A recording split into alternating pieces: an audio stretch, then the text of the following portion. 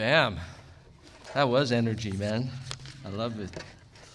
Woo. Well, I thank God that it's overcast, and I do not have to stand there in the sun.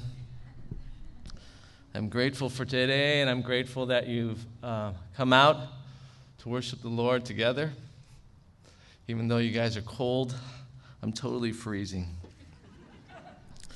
But welcome. It's good to see you all, and it's really an honor to be here. I hope that you had a really good Christmas, whether it was with immediate family or maybe some relatives and friends. For Christmas Eve, we usually go to my brother's, and we did that again. Actually, we go to my dad's, but my dad called me earlier, maybe like some of your parents did, and said, let's not get together this year. I'm like, come on, Dad. No. I understood why. And so we got together at my brother's house, and we Zoomed with my dad and my sister, who's in Wisconsin. We did the Advent candle and just sought to celebrate Christmas together the best we could. And so I pray that your Christmas together, too, was a blessing, and that he was with you, and that he encouraged you. You know, at the end of every year, I read through my journal. I've been journaling for years, and at the beginning of each year, I start a new journal. And at the end of that year, I just read through it so that I can reflect and remember the things that God has done, the things that he's taken me through. And I really recommend you doing that because we are a forgetful people, right? There's so many things that come into our lives throughout the year, and we bring them up to the Lord, and we pray about them, and God faithfully answers. And there are so many things that he continually does, but we are very forgetful. And so reading through those things and seeing God answers kind of brings a continuation. It brings a continuity to God's faithfulness in our lives. And so I encourage you, maybe in 2021, that you would start to journal. You know, not like Dear Diary kind of journaling, but just writing down some things that, you know, are on your heart, that you're praying for, that you're struggling through. Because I believe it is a key way in which we build our relationship with God, in which we build history with him, where we are reminded of his faithfulness. So I was reading again over this past year and reflecting on all that has transpired, and a lot has transpired. Right? You know, we entered into this pandemic quarantine time in the midst of a senior pastor transition, and throughout this year we've had many changes. We've had to adjust to indoor service, first online service, then indoor service, then outdoor service. And there's been constant change. And whenever there's a lot of change in our life, there's weariness. Amen? There's weariness because you're constantly adjusting. You're constantly kind of planning. And we usually get rest when we can just relax. And we know that tomorrow will be the same as today. But there's a lot of change, and so there's a lot of weariness. And I thought by now, actually I thought in April we would be out of this. But I thought by now definitely we would be out of this. Yes, there is a vaccine and things are starting to move forward, but it just seems like we're going to be in this for a few more months. Some people say till the fall of next year, but I continually say, no way. There is no way. And I have been continually praying differently, but I've been praying for God to change things. And yet at the same time, he has spoken to me through his word, and it's what I want to share with you this morning. I don't know about you, but this year has been difficult. Right? It's been difficult. It's not like I wake up and I go, oh my God, this day is so difficult. I don't do that, but I do wake up tired. And I long for the day for things to change. But I want to share with you this morning just a passage. It's kind of maybe sort of an obscure passage, but it's one that really comforted me in this season. And what I want to do is I just want to teach from it, and then I want to share with you some of my thoughts on what the Lord has spoken to my heart, what he's ministered to me, and I pray that it would encourage you. But before we do that, I just want to pray. Let's pray. Let's ask God to kind of liven up our hearts right now. And if you're with family, maybe you can grab somebody's hand. I'm going to ask you to do something weird. I don't want to grab my dad's hand, all right? Take a hold of his hand. If you don't have a family member here, maybe your brother or sister, that would even be worse, right? But I want us to come together in prayer because we need the Lord. We need his mercy. We need his forgiveness. If there are any relationships that are most valuable in our lives, they are our family relationships. And if there's any relationships in our lives that are most difficult, they are our family relationships, right? Because we see ourselves, we see our brothers and sisters and our spouses in all their beautiful glory. Right? I say that sarcastically. Right? We see everything. And we need the forgiving love of Christ. We need his self-giving love.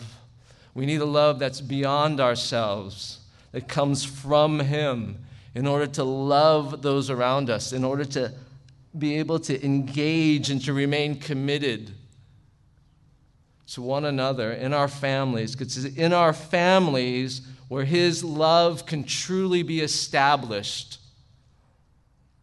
I tell my kids that it's easy to love your friends because you want your friends to like you, but not so necessarily with family, right? You want them maybe to like you, but not so much. But there's a motivation for friendship. You want their love, but in family, you love because God has loved you first. I think that's where love is purified. It's in our intimate relationships and specifically in our marriages. And so I want to come before the Lord and just pray for us. And so let's bow our heads. Heavenly Father, we come before you in the name of Jesus. And Father, nothing is hidden from your eyes. You see everything. And Lord, you know the joys of our home life, the things we are grateful for. And Lord, you know the deep pain, the frustration, the bitterness. You know it all.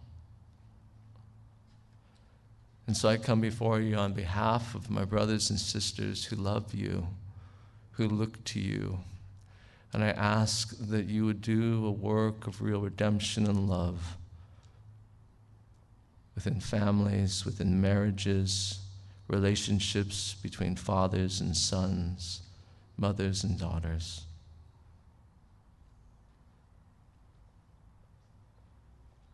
And that, Father, you would ignite within us again the hope that you are alive, that you have come to bring new life, and you've come to bring hope.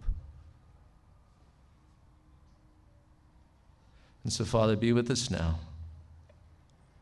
We need you and we love you. And our hope is in you. Thank you. In your name I pray. Amen.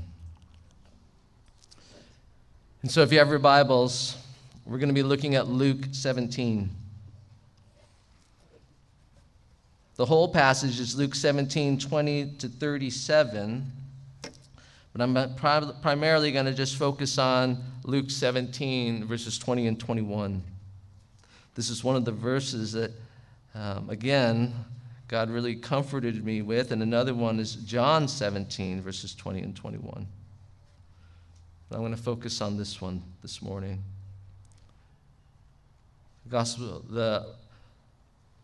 Luke writes this, being asked by the Pharisees when the kingdom of God would come, he answered them, Jesus answered them, the kingdom of God is not coming in ways that can be observed. The kingdom of God is not coming in ways that can be observed. It cannot be seen. It says, nor will they say, look, here it is, or there. Right? It's there. For behold, the kingdom of God is in the midst of you. Or as the NIV translators write, the kingdom of God is within you. The kingdom of God is within you. When Jesus started his public ministry, in the Gospel of Mark chapter 15, it says that he went about proclaiming that the kingdom of God was at hand, that it had come. And so he was calling people to repent, to turn, to believe in him, for the kingdom of God was here. And when Jesus started preaching that the kingdom of God, specifically using those words, that the kingdom of heaven, the kingdom of God was here, it caught people's attention. And the reason why it caught their attention was because in Jesus' day, there was a movement, there was a shared hope and expectation among the Jewish people in Palestine that God was going to raise up a special king, or a priest, a special someone, a Messiah, an anointed one. That's what Messiah means, anointed one, who would defeat Israel's enemies and restore the kingdom. And so when Jesus began to proclaim that the kingdom of God was at hand, and not only teach that, but when he began to manifest divine power to heal and exercise absolute authority over the demonic world, and when he fed thousands of people and even raised the dead back to life, many began to hope and believe that maybe this Jesus was indeed the promised Messiah. And that the kingdom of heaven, that the kingdom of Israel, the restoration of the kingdom of Israel was close at hand. Jesus sort of fit this Messiah figure, but he also did not. But in this passage, when the Pharisees are asking Jesus when the kingdom of God is coming, he makes it very clear, right, that the kingdom that he is bringing will not be established in ways that can be seen. People would not say of Jesus' kingdom that he's bringing, they would not say, look, here it is. Right? There, his kingdom is here. And the reason why it would not be seen and that people would not say it's here, it's because his kingdom would not be an earthly kingdom. Now, when the Pharisees and even his disciples heard Jesus teach of a kingdom that wasn't an earthly kingdom, this made no sense to them. It made absolutely no sense to them. And when we read the Gospels, all right, we see that even as Jesus was going to Jerusalem to finally be crucified for the sins of the world, the disciples were still thinking that he was going there to establish his kingdom. They still believed that, even though Jesus was teaching otherwise, and he teaches otherwise here. They kept on believing that he was going to set up an actual kingdom. Why do they keep believing that? Jesus on many occasions has told them that he's not going to Jerusalem to establish an earthly kingdom. He's going there to die. And not only that, he says right here to the Pharisees, and they're within him, and they are there listening to him, that his kingdom is not something to be observed. And yet they keep on believing that he's going to establish a place. He's going to bring back the glory of the kingdom of Israel. And the only reason why I can think that even though Jesus is saying he's not going to do that they keep on believing that he is is because I think they are just like us in that they believe that their greatest problems are outside of themselves and that their greatest problems are for a better kingdom. That when they looked at their lives and when they sought a solution for what would be best, it was always that things outside of them would change. They were longing for a better kingdom, and that desire was strong, and they wanted it dearly. They longed to be free from foreign oppression. They longed for their own kingdom, in which God's laws would be the law of the land, and where righteousness and mercy would reign. Right? They were hoping for a kingdom where the wicked would be justly punished and disputes would be decided with equity and truth. There would be total fairness. They were yearning for a kingdom also in which they would have a prominent leadership role and enjoy the blessings and security of enduring peace. But when we look at verse 21, Jesus says, "For behold, the kingdom is in the midst of you. It is within you." It's not a place. It's not a place where your circumstances change and things are good. But this does not register in the minds of the disciples. And I also think it doesn't register in our minds today. And I think we know that God's kingdom is not a place. Now listen, He will come one day to establish His kingdom here on earth. And we believe that is His second coming. And we believe that when He comes, and this is what verses 22 to 37, when Jesus turns to His disciples in chapter 17, this is what Jesus is talking about in those verses. That when He comes His second time, He will establish His kingdom here on earth. He will vanquish evil. All suffering and hardship will end because He will reign. And at that time, there will be a peace that will not end. There will be a joy that will be everlasting. He will be with us, and we will have that which we long for. But until that day, His kingdom is not on this earth. It's not a place. His kingdom is within us.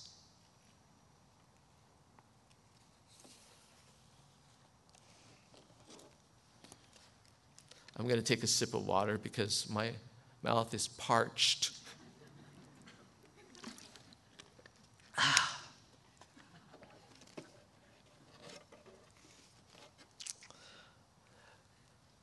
I think we do the same thing.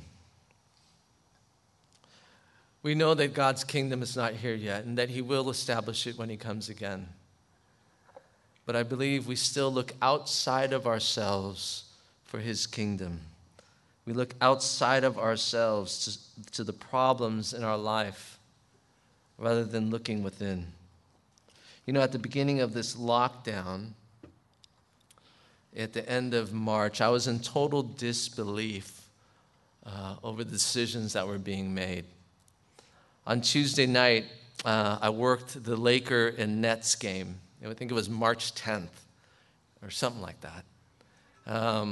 And at that game, they called us into the room and they said, "Hey, you know, we're probably going to go to fanless games next week."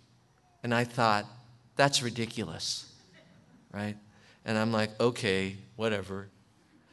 And I went home that day and I told my family about that. And the next day, that's when I think some other NBA players came out as being positive for COVID-19, and then they canceled the whole NBA season. I was like, what? And then a series of other major professional sports started ending their seasons. And then Disneyland closed. right? Man, when Disneyland closed, I don't know about you, but I was like, what is going on? And now we're 9 months out and it's still closed. But when it was closed, I was in disbelief. And then our schools closed. And can I hear an amen for the parents that the schools might be opened again? Right? Lord, please. But when that happened, I found myself just continually longing for a day when this would change. I was fighting it. I would read the articles every single day. I would scourge the internet. And it would frustrate me so much because they would always say, we don't know about this virus. And yet we would be making some incredibly crazy decisions that would impact millions of lives on information we were uncertain about. And it got me so mad. Ministries here at Evergreen ended. They stopped. And by the way, I cannot stand ministry online. I don't like it. I know it's the way, and I'm thankful for God for Zoom. But I love to see you guys. And I know there's many out there who feel the same. We need each other. And so as we were going through this, I was just so frustrated. And there's, again, such a wide spectrum of opinions on what's happening that in our love and care for this church family, we are trying to care for each person.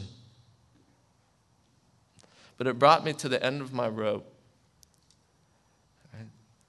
And I was just like, there's nothing I could do, God.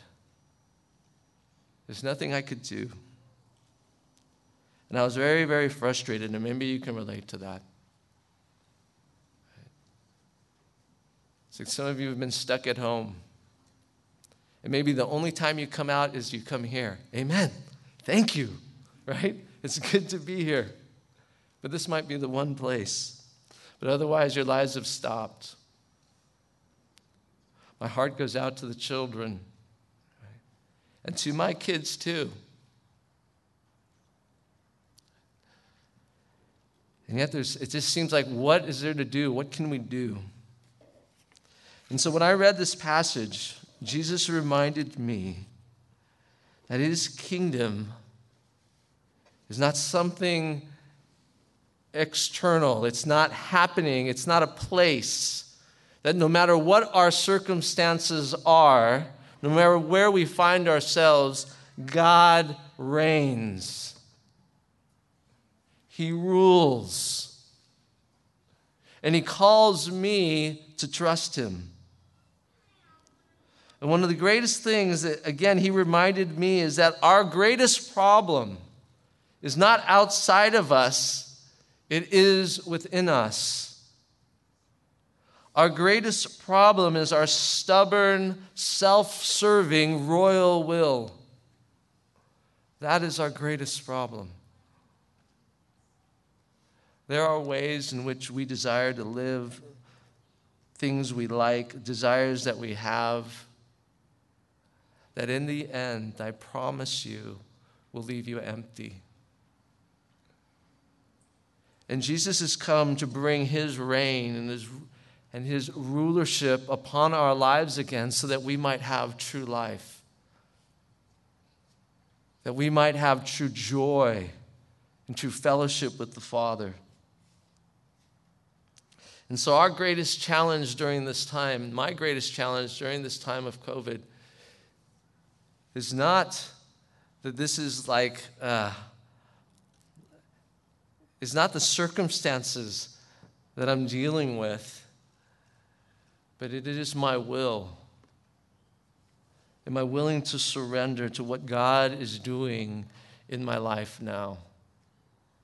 And are you willing to surrender to what God is doing in your heart now? God is doing something. His reign has not ended. His work in this church and in this world has not stopped. He is continuing to move. And his movement is for it within us that his people, that we might yield ourselves fully to him and to his will. And although we might not see things happening around us, he is working. And I believe he is preparing us for what is next. I want you to know that there is a huge global shift happening right now. It's not like I have great insight into this, right?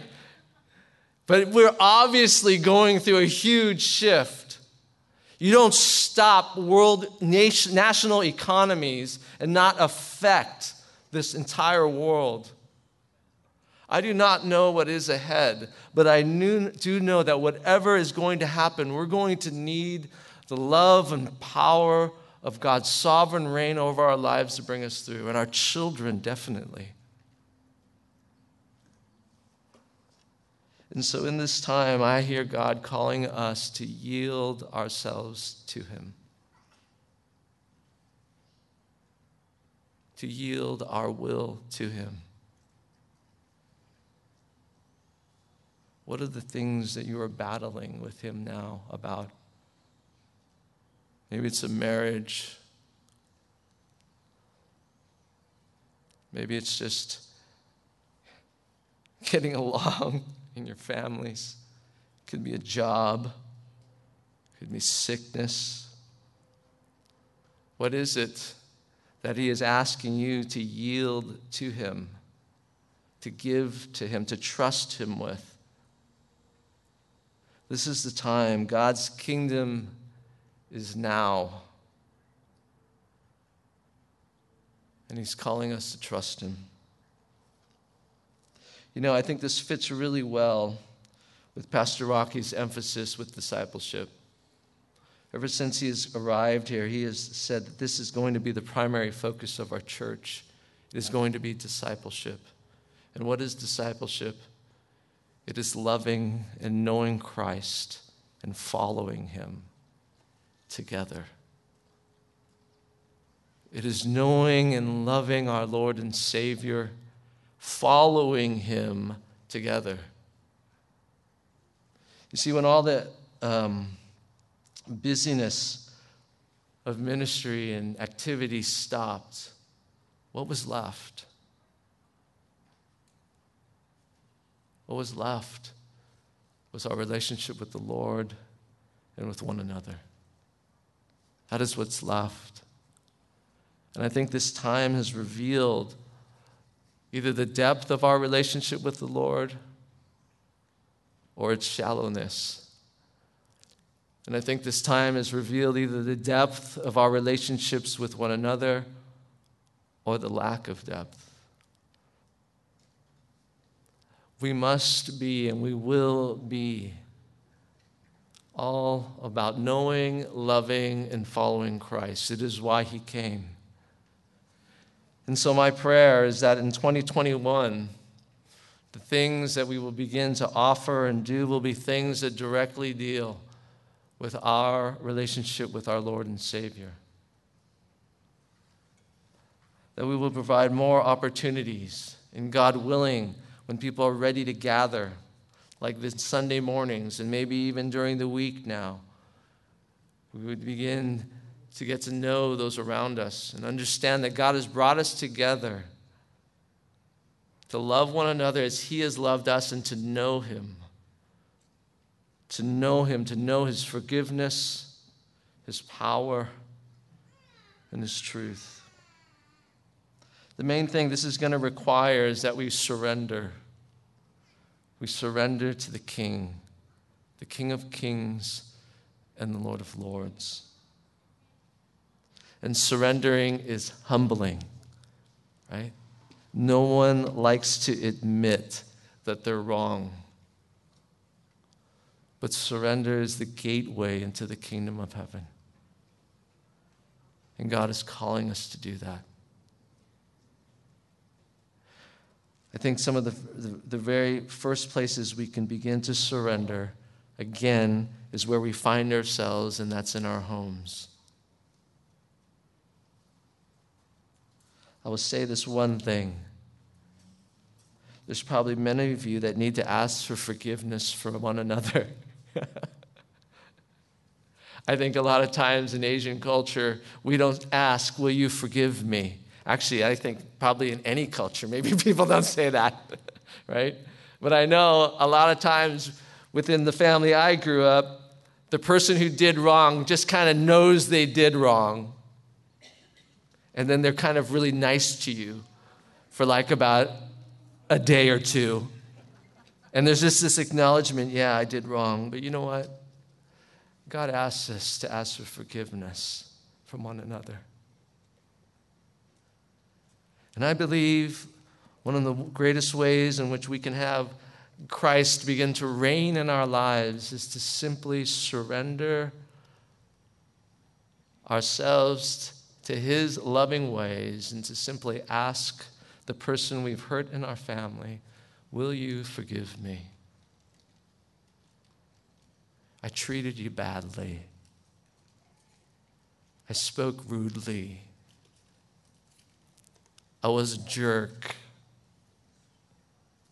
You can have them add some other adjectives. But just to apologize and let the kingdom of God, his reign, come into your home. As we enter 2021, I pray that we would be all about the kingdom of God's reign in our lives, that we would yield our will to his, and that we would come to receive the blessings and the peace and the joy that his kingdom reign brings.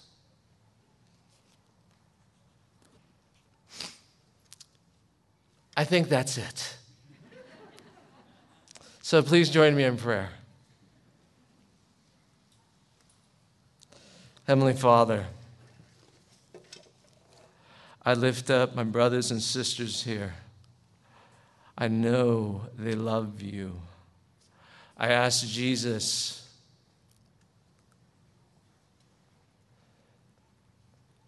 that the stubborn, self-serving royal will within our hearts would be yielded to you,